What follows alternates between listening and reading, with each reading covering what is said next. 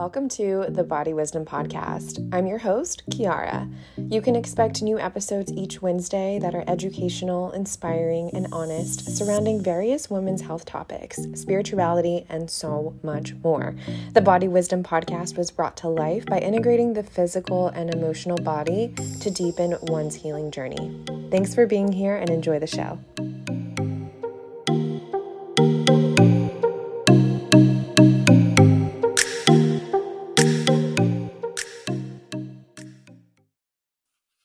You guys, I'm so excited for this episode today.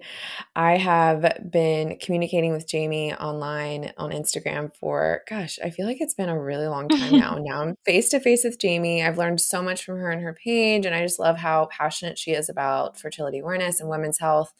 So thank you for coming on the show, Jamie. How are you? Thank you so much for having me. I'm doing wonderful. I love listening to your podcast, and so it's a real honor to be here myself.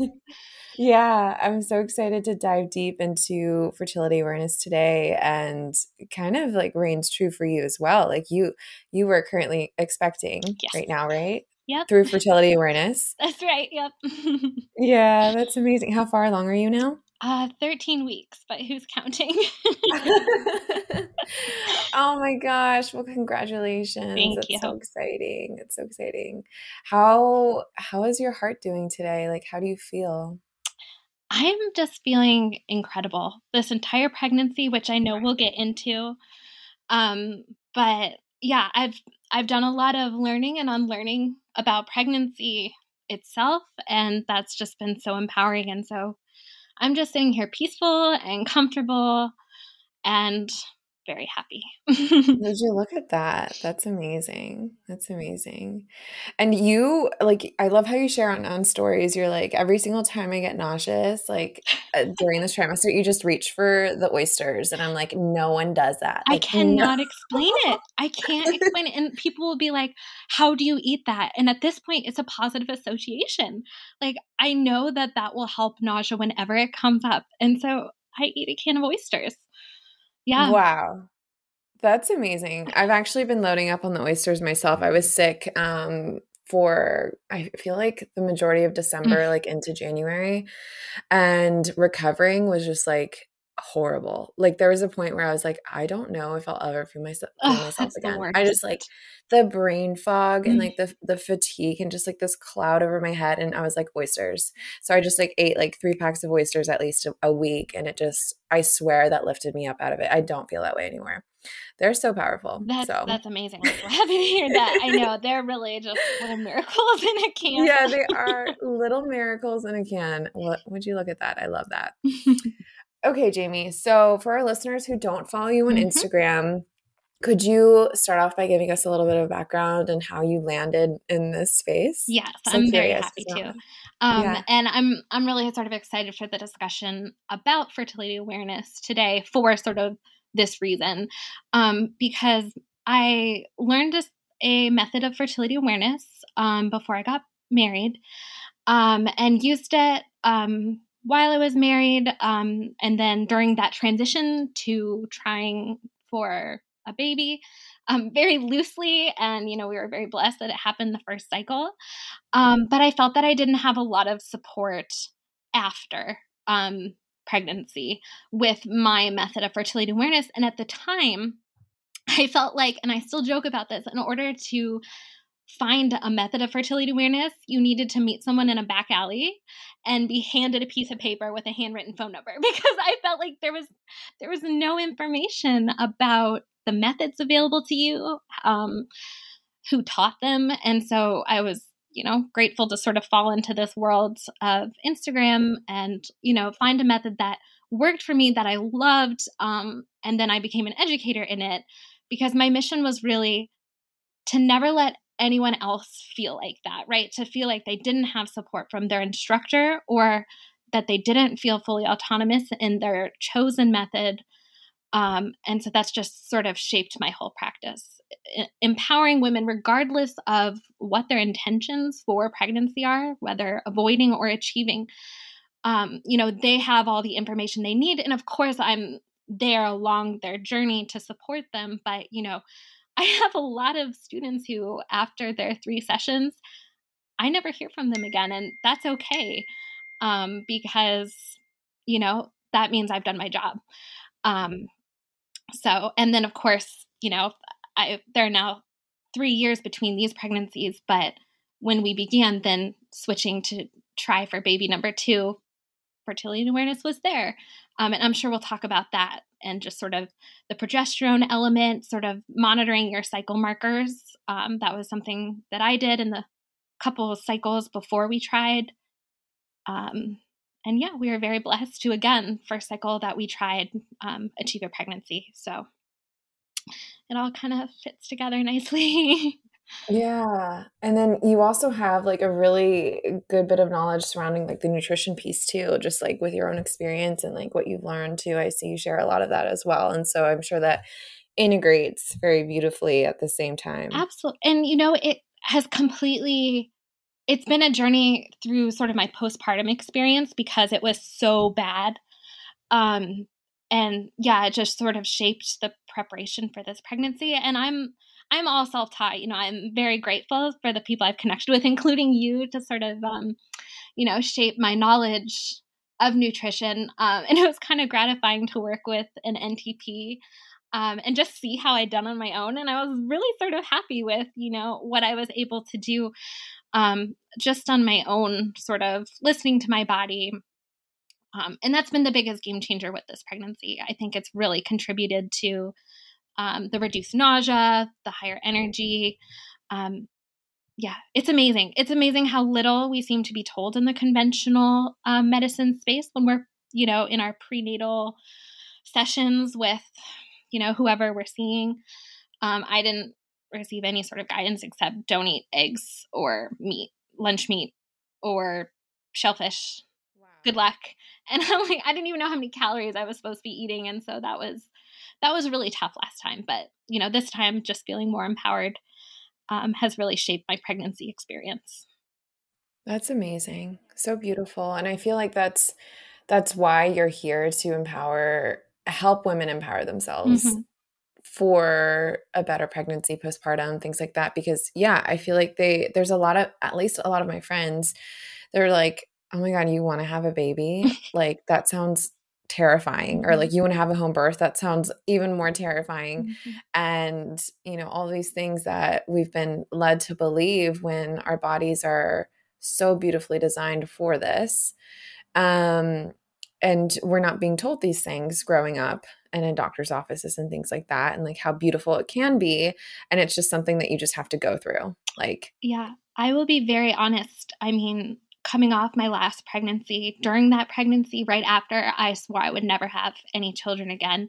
And it really took sort of processing that birth trauma, processing my birth story, nourishing myself, feeling myself, seeing my hormone levels change, where suddenly, that became something I was open to in a way I thought I never would be for the rest of my life. And, genuinely, I was telling my husband today how excited I am for this time around, because I'm ready to just like be wild. Like, watch out, I might roar during labor. I don't know. Like, I'm going to experience this, and it's unreal. Yeah. I'm just, I'm so excited for it. So would you mind sharing like what postpartum was like for you? Like, do you feel like diving into that? Oh, absolutely. Yeah. I know. Just so we know. Yeah, absolutely. So I had, I'm big on language. I like to be mindful of my language. And I was about to tell you that I was lucky to have a vaginal birth. But I think we're allowed to say I wasn't happy with what happened. And, the more reading I do, the more I realize it wasn't a physiological birth at all. It was a vaginal birth, but it was, with an epidural on my back, pushing for 2.5 hours when I couldn't feel anything. And so I never experienced that rush of hormones after pregnancy or after labor. And I got home from the hospital, and the first thing I did was sit on the couch and cry. And I couldn't tell you why. It wasn't a happy cry. Wow. It was a cry.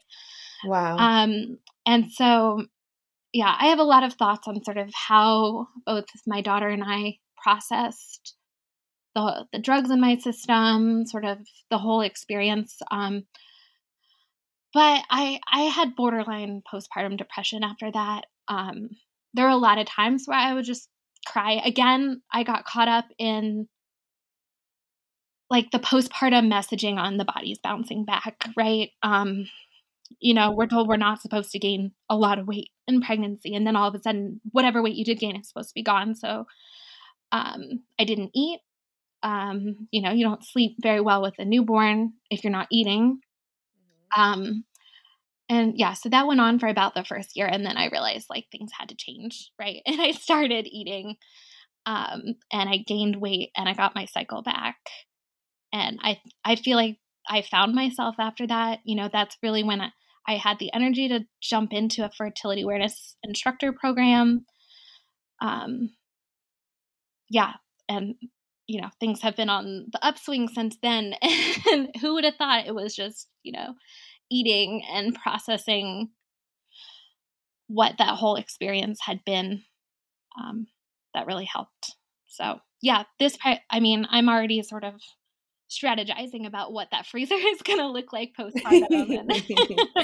I had the book, The First 40 Days, and I'm excited to implement that. So that's amazing. Yeah. And what did you envision, like, during your first pregnancy? Like, did you envision your birth? Were you that into it, or like, no? Were you just not like? I didn't even think that far into it. Absolutely not. And I still, it shakes me to my core because I once opened a Q&A box and someone asked for advice from first-time moms. And this was before I had sort of started processing what my birth was. And I had to come to terms with the fact I'd given birth and I had no idea what had happened, right? I hadn't understood any of it. I didn't understand what was normal. I didn't understand what interventions had happened to me, what the risks of those could have been, what the effect of them was on labor. I didn't know any of it. I'd gone to one class through the hospital that was essentially just like a breathing class, I realized, with like vague terms about the stages of labor, but no discussion on the interventions that would be suggested at these times, the effects that those could have. I didn't even know what the third stage of labor is. Like, do you know what the third stage of labor is? No. It's the birth of the placenta, and you'd never know. And even that can be like, can include like heavy intervention, and that's where we end up with hemorrhaging. Like, that's one of the main risks for, pregnancy and delivery. And it all has to do with sort of how hands-on your practitioner is during that time. I hate to say that I was robbed of a birth experience because I didn't have a real plan going in, but I am very excited for this one because I know more. Yeah, gosh. The one thing that drove it home for me was one day on Twitter, I saw this beautiful picture of a baby next to his placenta. And to get to that point, the person would have had to give birth, had this baby on her, and then maybe like gone up to get a shower, and that placenta would have been untouched that whole time, right? Like that had to happen in order for a picture like that to occur. And I thought I was so crunchy asking them to delay the cord clamping. And I thought that meant minutes, right? And here's this baby who must have been attached to the placenta for hours. And suddenly I realized that like everything I thought I had known about birth, like I had no idea, right? Like if this is what I thought my birth plan included, and this is what delayed cord clamping looked like, what on earth did I experience? And so that sort of helped to give me that push. Wow. Very empowering, I'd say. That's awesome. Absolutely. When you have that information for yourself. Yeah. Yeah. There's no looking back. Nope. So what about cycles returning for you postpartum? How did that look? Absolutely. And this is one of the reasons I became a fertility awareness educator, actually, was my cycles postpartum. There you go. So Yeah, because for me, at about 5 months postpartum, which is very interesting, I started to see a return of cervical mucus. But we know that postpartum, because of the interactions of estrogen and prolactin, you're in a special circumstance then, right? Not every episode of mucus you see is obviously going to be associated with ovulation. This sort of patchy mucus can go on for months, and it did for me. It was 8 months of just patches here and there of mucus, but my body didn't actually ovulate. I didn't bleed either, but nothing happened. And at the time, I had an educator who was a man who was 60 some years old. And he asked me, well, are you sure you're not pregnant again? And I was furious. I thought, that's apparently your job, because I didn't feel that I had, enough information to chart on my own, without a lot of help. And I told my husband, never again. I'm learning this. I'm going to teach myself something. So I found the symptothermal method, SymptoPro, and I am sort of excited to jump into that side of the conversation too. Just sort of your options. But yeah, I charted with that on my own until I saw a return of fertility at 13 months. At that point, my daughter was fully weaned, which I'm sure helped me because I just wasn't eating enough sort of right at that time. I started eating more that summer. And yeah, then my cycles returned to normal pretty soon after that, which again, because she was weaned, I think that made sort of the return of cycles smoother than some women who continue to nurse may see some variation in their cycles even after return of fertility. So just something to keep in mind. Okay. So how did you became a fertility awareness educator, and then your cycle returned not too long after that? So I taught myself a method. There are a lot of resources for that. And me being the type of person I am, I had spreadsheets with method rules and I was comparing them and trying to find the best fit for me. So this would have been right a couple months before my cycle returned. I charted. I think my first chart was like 80, 90 days long as I was sort of charting, watching for ovulation. And then I charted my cycles, my actual menstrual cycles, for about 6 months before starting a program to become certified. Awesome. Yep. Awesome. So we keep talking about the different types of fertility awareness. So let's get into those, because I feel like a lot of people don't even know. I know. And I was my heart is saying when I saw this, because I'm like, thank you. I am so excited to get the concept of fertility awareness out there. But I feel like people don't realize there are types of fertility awareness, and they may find something that works better for them. So, of course, the first one you always hear about when you hear fertility awareness method, it's almost synonymous. It's just the symptothermal method. So this is tracking cervical mucus, often cervical mucus, maybe walking sensation, cervical position, and temperature. And so the key for a successful fertility awareness method is you need to have an estrogen sign and a progesterone sign, right? So you can ensure you're getting a rise in hormones that are going to result in ovulation, but then you confirm that ovulation. And so that's why a symptothermal method is successful, because mucus shows you your fertile window has opened. Temperature helps you to know that it's closed. That's why temperature-only devices aren't a whole lot of help, because they don't tell you when your fertile window opens. And that's where people run into accidental pregnancies. So examples of this would be FEMM, FEMM. It's a symptothermal method. Justice is a method. I think they are based in Canada. And SymptoPro, which is the one I teach. And then NFPTA is another sort of symptothermal organization. So there are a lot of different methods that you can learn, but they're going to use temperature and cervical mucus.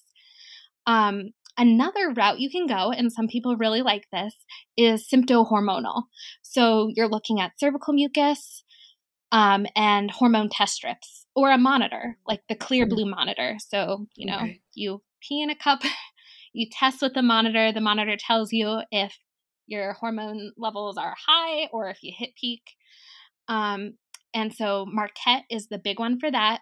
People love this because, the monitor sort of tells them, your hormones are high today, you've peaked, and there's a protocol for it to determine when ovulation has occurred and the fertile window is closed.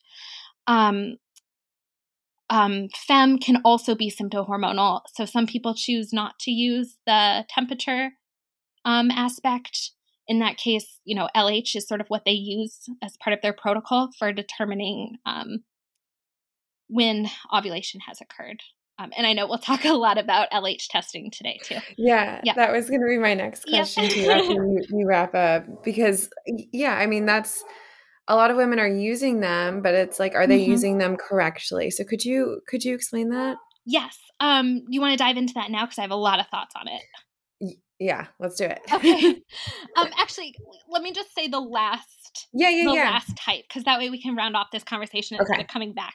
So the other type of fertility awareness method would be cervical mucus only. So that's either, observing mucus on a tissue or walking sensation. The two big ones there are the Billings ovulation method and Creighton.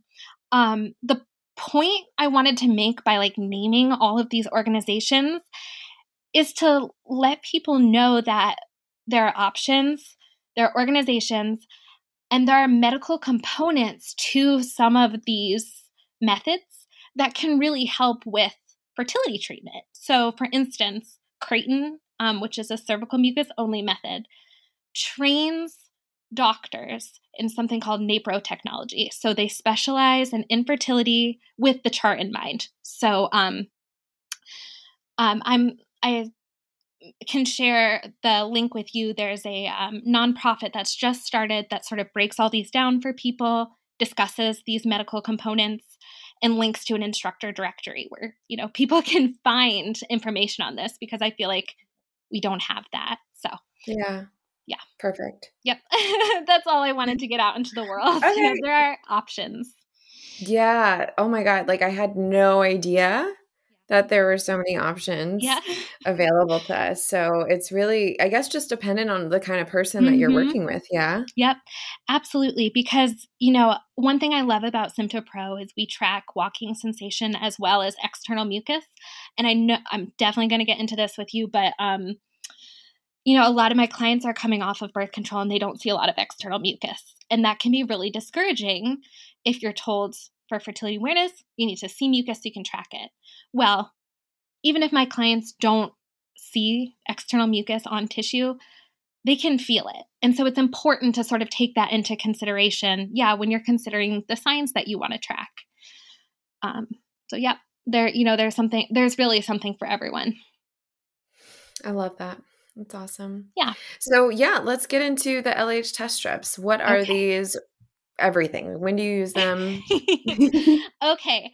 So when I have clients, my heart just leaps for joy, because in most cases, when someone tells their doctor they want to try to conceive, the doctor says, they may say, here's some, ovulation predictor kits. I'll see you in a year. And that's all the information someone gets. So LH stands for luteinizing hormone. It's a hormone released by your pituitary gland around the time of ovulation. There's some discussion on whether progesterone or estrogen is sort of the signal for this hormone, but it doesn't matter. LH is released in a very brief surge. That surge, generally lasts 24 to 36 hours. And these urine test strips, right? So it's something you take like a pregnancy test. You pee in a cup and then you test with a strip. It's calibrated to read positive when your luteinizing hormone hits a certain value, right? And so LH is important because it helps saturate that follicle that's going to rupture and release an egg. And LH is responsible for helping luteinize that follicle to become the corpus luteum and produce progesterone. And so that short peak is going to precede ovulation, which makes it useful for ensuring that you ovulate, right? They're very accurate. I think about 97% of the time for women not dealing with fertility issues, when you get a positive, you are going to ovulate at some point. Here's my issue with them. Using them alone, because of course it's useful data to have. When you're just told to use an LH strip and you know nothing else about your cycle, when are you supposed to take it? When are you supposed to start testing? Especially for women who are coming off of hormonal birth control, right, where there is a clear there's clear evidence that these women are going to have longer cycles for however many cycles as their bodies adjust. When are they going to test? When are they supposed to test? And so using LH alone without any other information about your menstrual cycle just leaves you in the dark. You don't know when you're supposed to test. It can be extremely overwhelming to try to test 2 times a day for like an endless amount of time. You would just get overwhelmed and you would give up, and then you may miss it because it is a brief surge. Not only that, women who experience conditions like PCOS, they're going to have higher LH than, someone with normal menstrual cycles. So they're going to get a lot of false positives. What are they supposed to do with that information if they are tracking nothing else about their cycle? And then we sort of wade into deeper waters. And there is this phenomenon called a luteinized unruptured follicle. So great. Now we can have follicles that don't ovulate, right? They don't rupture, but they're partially luteinized. Oh my gosh. So you don't ovulate that cycle. What on earth are you supposed to do with that? And, a trained instructor would know sort of the characteristics of these things to help, someone identify them and determine if a cycle was ovulatory. But that's my issue with LH. When a client has learned how to chart their cycle, recognizes the signs of, higher hormone levels, a rise in fertility, they're going to have much more success timing those LH tests. So they only need a couple of them, and then they get their positive. One other thing I wanted to say is that a positive LH test, when they've looked in studies and they've compared positive LH to ultrasound confirmed ovulation, they've found that positive often precedes ovulation by only 17 to 20 hours. So if women are waiting until they get a positive LH, they're missing some of their most fertile days for conception, because you can look at study after study of sort of the fertile window, the optimal time for intercourse. And what you're going to find is the 2 days prior to ovulation and ovulation itself are some of the highest days for chances of conception. And if you're waiting for your positive LH, you're missing out on a lot of useful time for intercourse. And so, maybe after this, we can sort of get into a discussion on why cervical mucus is such a useful sign for trying to conceive and fertility awareness.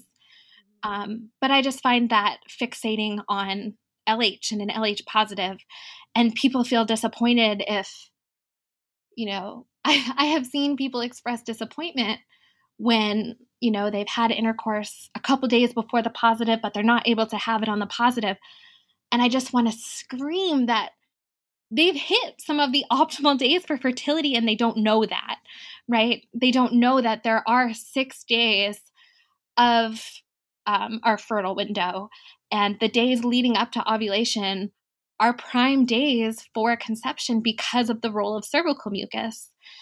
And I actually found an interesting study in 2020. Women were given just the LH tests and no information about their fertile window, only 44% of them were pregnant by 6 months. When women were taught to use the symptothermal method, 81% of them were pregnant by 6 months. Wow. So, and they found that the women with LH kits, sometimes they didn't even have intercourse during their fertile window when just using LH. So do you use LH at all with clients, or are you kind of like... That's a great question. No. So SymptoPro doesn't use it as one of our signs. That's right. But I always give clients sort of the information about timing when using them, because I've certainly used them in my cycle too. It's fun to have the data. And so the important thing is just to emphasize that,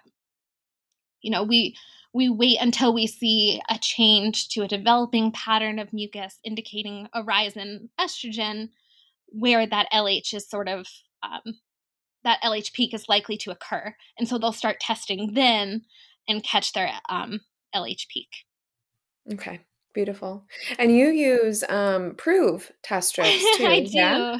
Yeah. Could you tell, because I always explain the difference to my clients, and I would love for everyone else to hear too. Yeah, absolutely. So Proov actually sells LH tests too. So okay. Yep. Just so there's a kit they have that's like predict and confirm, I think is what it's called. So obviously, like, predicting ovulation would be, getting your LH peak, knowing ovulation is coming relatively soon. And then they have progesterone tests. So this can be a little confusing, especially when you're trying to interpret one of them, because it's a little different than, say, a home pregnancy test. The progesterone test is measuring the metabolite of progesterone, PDG. So this is what progesterone is broken down to and excreted in the urine.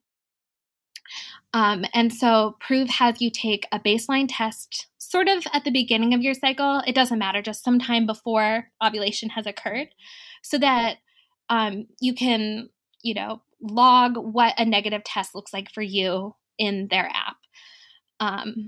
And what you'll see is that it's counterintuitive. A negative test has 2 lines, like a positive pregnancy test would. Okay. And I know. I'm positive test is just going to have the control line. That's because PDG is a very small hormone. And so just with the way that the assay works, a negative test means that the PDG crowds out the dye, and so the dye can't run on the test. And so what you're supposed to do is, either based on your method protocol, you can test, a couple days after peak to confirm that ovulation has happened. But what Proov does, and I think it's a really powerful tool, is they have you basically start testing PDG in the middle of your luteal phase. So that's the time after ovulation until you bleed. That's called the luteal phase. And progesterone levels should peak halfway through that luteal phase. So they'll have you start testing around 6 days after your positive LH test, and they'll have you test for 4 days. The reason they do that is because they cite literature that shows PDG levels in early pregnancy can predict, how likely a loss is, right? So they find that for women with very low PDG levels, there's a greater chance of miscarriage. And I am really passionate about progesterone myself because I supplemented my first pregnancy. I was very fortunate to have a nurse practitioner who is very familiar with progesterone and progesterone testing. And when I had implantation cramps, but I was worried that it might be something worse, she tested my levels and had me start supplementing progesterone. My levels were low, which I'm sure you see with clients all the time, is not uncommon with women these days. And so what Proov can do, some women aren't fortunate enough to have practitioner accessible who is willing to test progesterone, because it is sort of still controversial. As obvious as the link may be between losing a pregnancy and having low progesterone levels, it's still sort of controversial. And so this gives people the opportunity to test progesterone at home, and then they can bring that information to their doctor. If they get a positive pregnancy test and they're concerned about their low PDG levels, it opens up a conversation because they have this data that they can show their doctor. So it's really incredible. And there is a very good correlation between serum progesterone levels and PDG, which is the urinary hormone. And actually, because serum progesterone can fluctuate so wildly, even within like a couple minutes, like it can fluctuate. And so you may not get the best picture of your progesterone levels if you're just taking like one blood draw in the middle of your cycle. But doing something like this, where you're testing, an overnight hold of a urinary hormone or urinary metabolite, it can give you a good picture of sort of what your daily progesterone level is like over the course of a couple days. Okay. Super I know helpful. That's a lot, but it's kind of a complicated test. Yeah, but it is helpful, especially if someone is trying to conceive, or even just like, becoming more familiar with their cycle. But I know we wanted to kind of dig into fertility awareness for conception today. So what are some other things that may need to be taken into consideration when it comes to trying to conceive? Absolutely. Let's talk number one about birth control. Yeah. Because, I think the trend, at least that I'm seeing with my clients, is the clients I have who are trying to conceive are ones who are coming off long-term use of hormonal birth control, right? And so their cycles are somewhat irregular. They want to understand what is going on with their cycle, how to chart it so that they can actually target it usefully, right? Because I think the first thing to do is sort of jump into a discussion on what contraceptives do to sort of our reproductive system, right? Mm-hmm. Yeah. Because it's a huge red flag if you have a practitioner who says, just stay on the pill, just keep your IUD until you're ready to conceive. Mm-hmm. Why is that? Well, first of all, the whole point of contraception is to prevent a pregnancy. Most contraceptives are going to do that by disrupting ovulation in some way, right? So whether that's throwing off the HPO axis, the hypothalamic pituitary ovarian axis, so disrupting that connection between the brain and the ovaries, by introducing synthetic hormones. So your brain says, okay, we're clearly good here. I'll catch you guys later. And actually, if you look at the ovaries of a woman on contraception, they're going to appear similar to someone in menopause because you're not producing those ovarian hormones yourself. And I have pissed off a lot of people on the internet by saying that, but it's true. There's nothing false about that. You're not producing your own hormones. Obviously, on contraception, that doesn't allow you to ovulate because I think about 60% of people still ovulate on progestin-only pills. And certainly the Mirena, I think people can continue to ovulate on the hormonal IUD. Okay. Ovarian activity is a big one. Your endometrium is another one. And this comes into play just in terms of how likely a pregnancy is to occur, right? So because we have the stimulus of synthetic hormones and no ovulation, the endometrium, or the tissue that lines the uterus, is going to stay very thin. And that's going to take some cycles to build back. And so, some people experience that as very light periods coming off the pill, but you have to think about the impact on implantation, because the whole role of progesterone is to help enrich and sort of thin out a very juicy, thick endometrium that was laid down by estrogen. And so if we're dealing with a very thin endometrium, that's not conducive to a pregnancy, So we may see that in the first couple of cycles coming off birth control. Another one that's also highly controversial is that contraceptives can stimulate the production of G-type cervical mucus. What I mean by that, so your body produces mucus in response to estrogen, which we're very familiar with, right? That's sort of the thing we're tracking. But you actually produce a second type of mucus in your cycle, which is produced under the influence of progesterone. So that's what's produced by these things called G-type cervical crypts. It's a thick mucus plug. That's why we feel dry after ovulation. Now, there's a work by a Swedish scientist, and I have yet to get my hands on the paper because we suspect it might be in Swedish. But his work seems to show that for women who have been on contraception for a long time,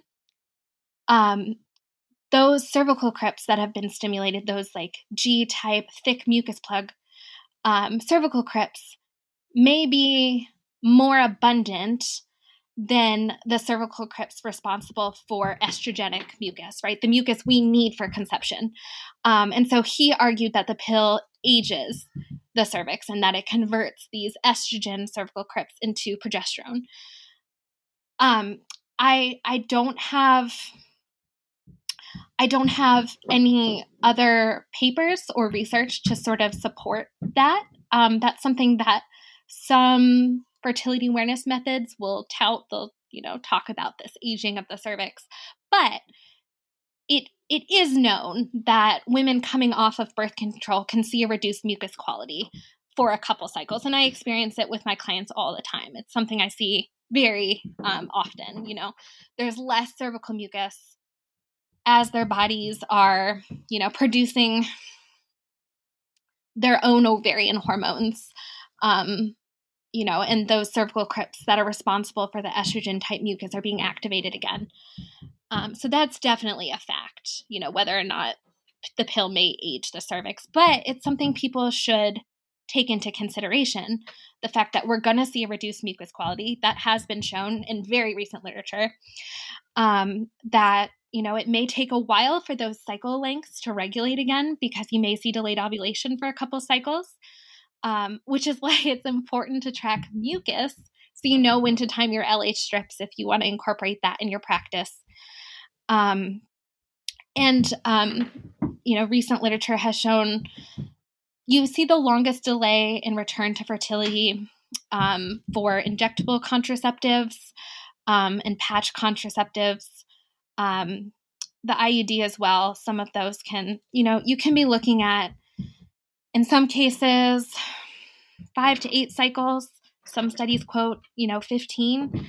And it's not to say you should be afraid of your fertility never returning, because absolutely by, the 12-month mark, we see very similar pregnancy rates in people, transitioning off birth control and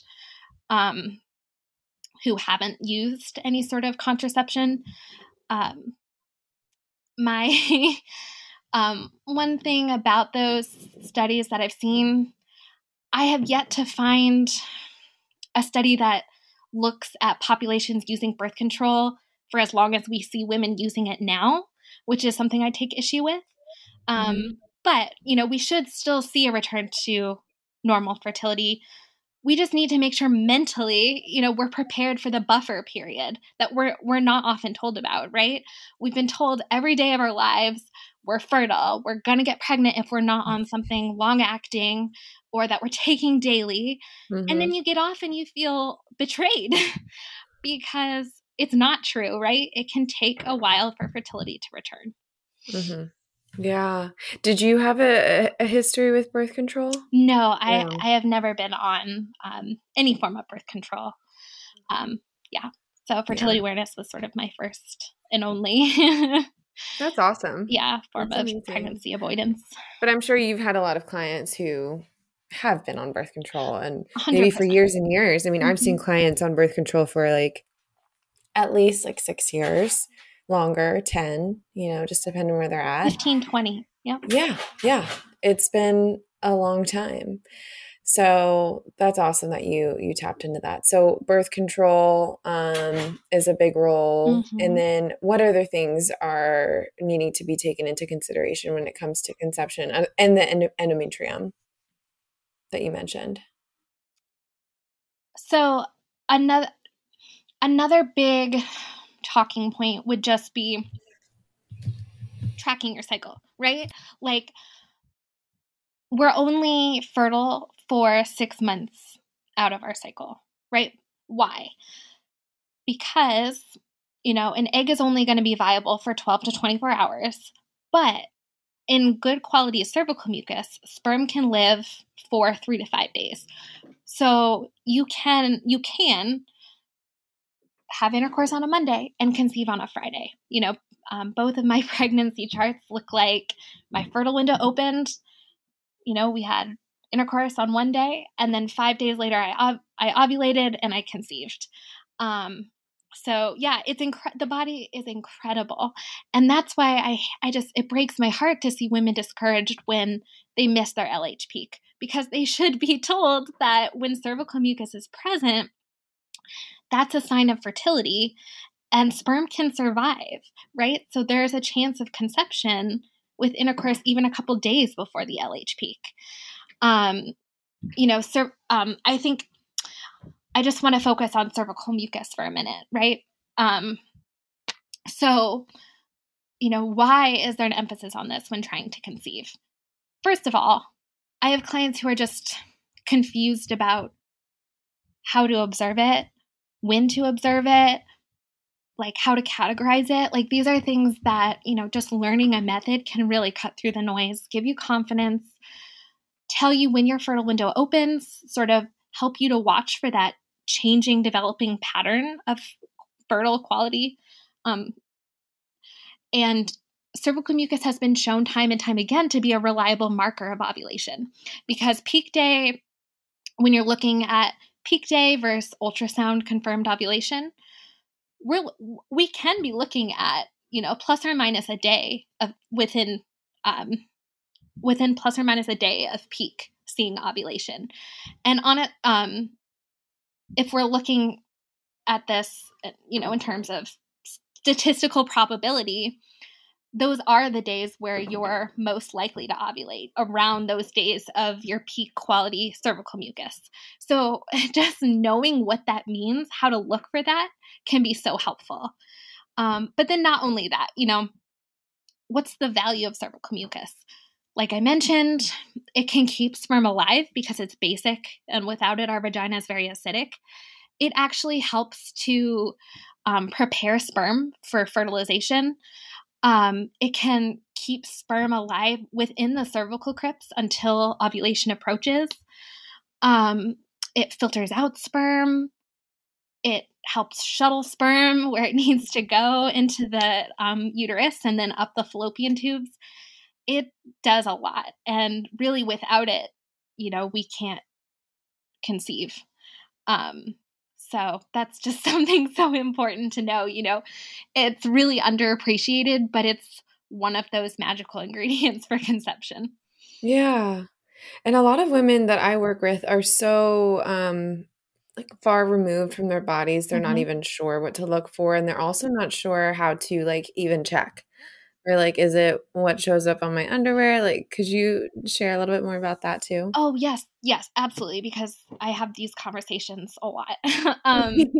Yeah, so it is going to depend on your chosen method. Some methods allow for internal checks of cervical mucus, others don't. Didn't know that. So cool. Exactly. So for my method, SymptoPro, we allow for internal checks of the cervix, and some women like to do that for the body literacy aspect.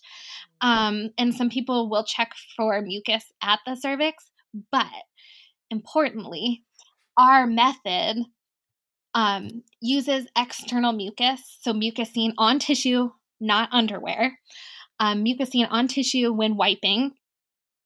That's how we determine peak day, right? That's how we mark mucus and watch for that change from, something egg white, watery, stretchy, clear, to something not that, right? Either we dry up or we see a decrease in mucus quality and then drying up.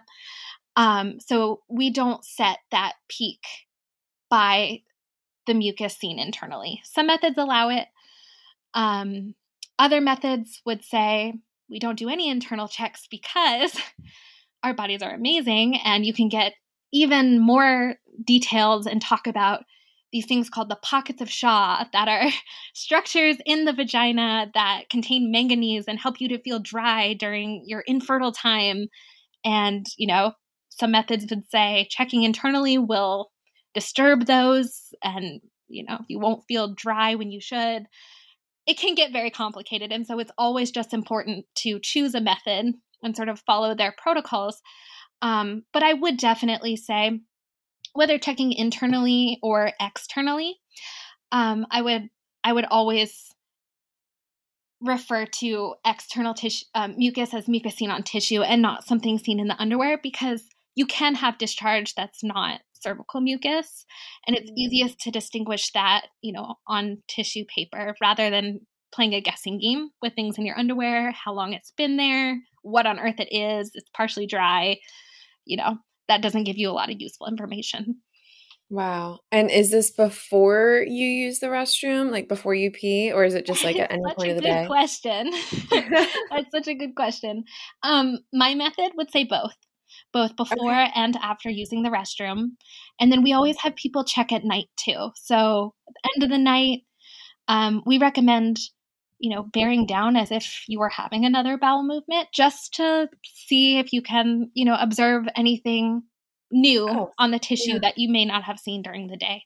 Wow. But yeah, some clients only see stuff before they use the restroom, and some only see it after. So we catch them all. Can I ask, like, when you were getting into all of this, did it feel like, oh my gosh, there's like so much? And like, how did you find a routine that works for you? Like, and then does it just become like secondhand nature? Because I have a lot of clients there's like, oh my gosh, that just feels like a lot. Yeah, absolutely. It does feel overwhelming. And I feel like the practice at first can feel like it takes up more time than it should, because you're checking and you're over-analyzing the tissue. But it's really just a matter of developing habits, because then it's like, you remember to wipe before and after using the restroom. You check the tissue. You've seen this stuff before, right? You can easily identify the characteristics and move on. So, the initial learning stage can be overwhelming. That's why, I teach multiple sessions with a client, because there's no way you could process all this information in one sitting. And then it just becomes a daily habit, and it takes, minutes of your day. So it's really just about, if this is what you think is the best fit for you. And a lot of times I have highly motivated clients because they've tried everything, right? They haven't found a good fit for them, and they like this non-hormonal option. And so they make it work. But even that, you're like, I'm just going to do it. Eventually it does become so simple and so quick that it's just a matter of remembering to chart for the day. Yeah, and I can kind of apply that to nutrition principles and learning a new way of eating and living, all these things. Like, it's not going to happen overnight. No. So it's just like a daily practice, and it can feel really overwhelming when you try to do it all, and just really having that just idea in your head, like, okay, I'm here now, and I'm not going to get to where I need to be tomorrow. So just really baby stepping in. I think there's such a benefit to like working with a practitioner. I need to do this myself, so I need to talk to you because like I 100% believe in that, and just like having someone who has the expertise, has the knowledge, has the wisdom to share with you, knows her stuff really well, and then she can just share that with you in a way that's really I don't know, just small, but like really helpful at the same time. Yeah. So that's awesome. I'm really glad that you brought that up, just because like body literacy should be a tool that we all have, right? We should all have access to it. But a lot of times, when we're jumping into this and we're so excited, we're recommended to buy a piece of femtech and purchase the enormous Taking Charge of Your Fertility. Now, I'm sure you flipped through that book and you've looked at the mucus categories. And I have clients who come to me and, I'm excited to hear they've been charting before they met with me. And then we sit down to look at their charts and they're so patchy because it's so overwhelming. And they're like, there are 4 mucus categories. How am I supposed to fit what I'm seeing into these boxes? And I just didn't chart anything because I was confused. And so I think you're right. Like, everyone deserves to have this knowledge and everyone can learn it. But it's just so helpful to cut through the noise. And like, even if you don't choose SymptoPro as your method, just having a method that gives you rules, that gives you categories, and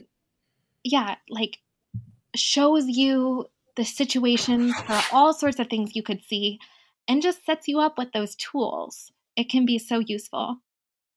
That's awesome, Jamie. Thank you so much for your knowledge and wisdom and just coming on here and just like spitting facts with such a passionate heart. I really appreciate you. Where can we keep up with you? Where can we find you? What's next for you? Give us the deets. Absolutely. So I'm currently just at Following My Body on Instagram. You can keep up with my daily escapades and weird food plates and goofy toddler stories there, I guess. I do share a lot of studies or articles that I'm reading. Yes, I love that. Because I feel like it's useful for people to have. If you scroll through my highlights, there are like random meals that I eat, cycle moods and sort of thoughts about living cyclically. My mucus highlight seems to be a big popular one. I often get I love when you share your mucus. Yeah. I am so here for it. People need to see that. Absolutely. Yeah. It's just my goal is to normalize it. And so, I'm teaching one-on-one right now. I find a lot of value in having that time with clients, being able to answer their questions and their situations. I'm trying to sort of make time for myself while I'm experiencing this pregnancy. And so my client load in the future is going to be a little lighter, but it is something I'm passionate about. So I always take on a little more than I think I should. So feel free to reach out to me. Not you specifically, Kiara, but anyone listening. But you too. Oh, I will. Yes. So you can find it all there. Beautiful. And I will link all of the resources that you mentioned in the show notes, as well as where to find you. So thank you again, Jamie. I appreciate you. And until next time, bye. Thank you. I hope you all enjoyed today's episode. If the episode resonated with you, feel free to share it with a friend and give the podcast a 5-star review and rating, as this allows us to grow and continue having incredible guests on the show. Thank you so much for your support. Until next time.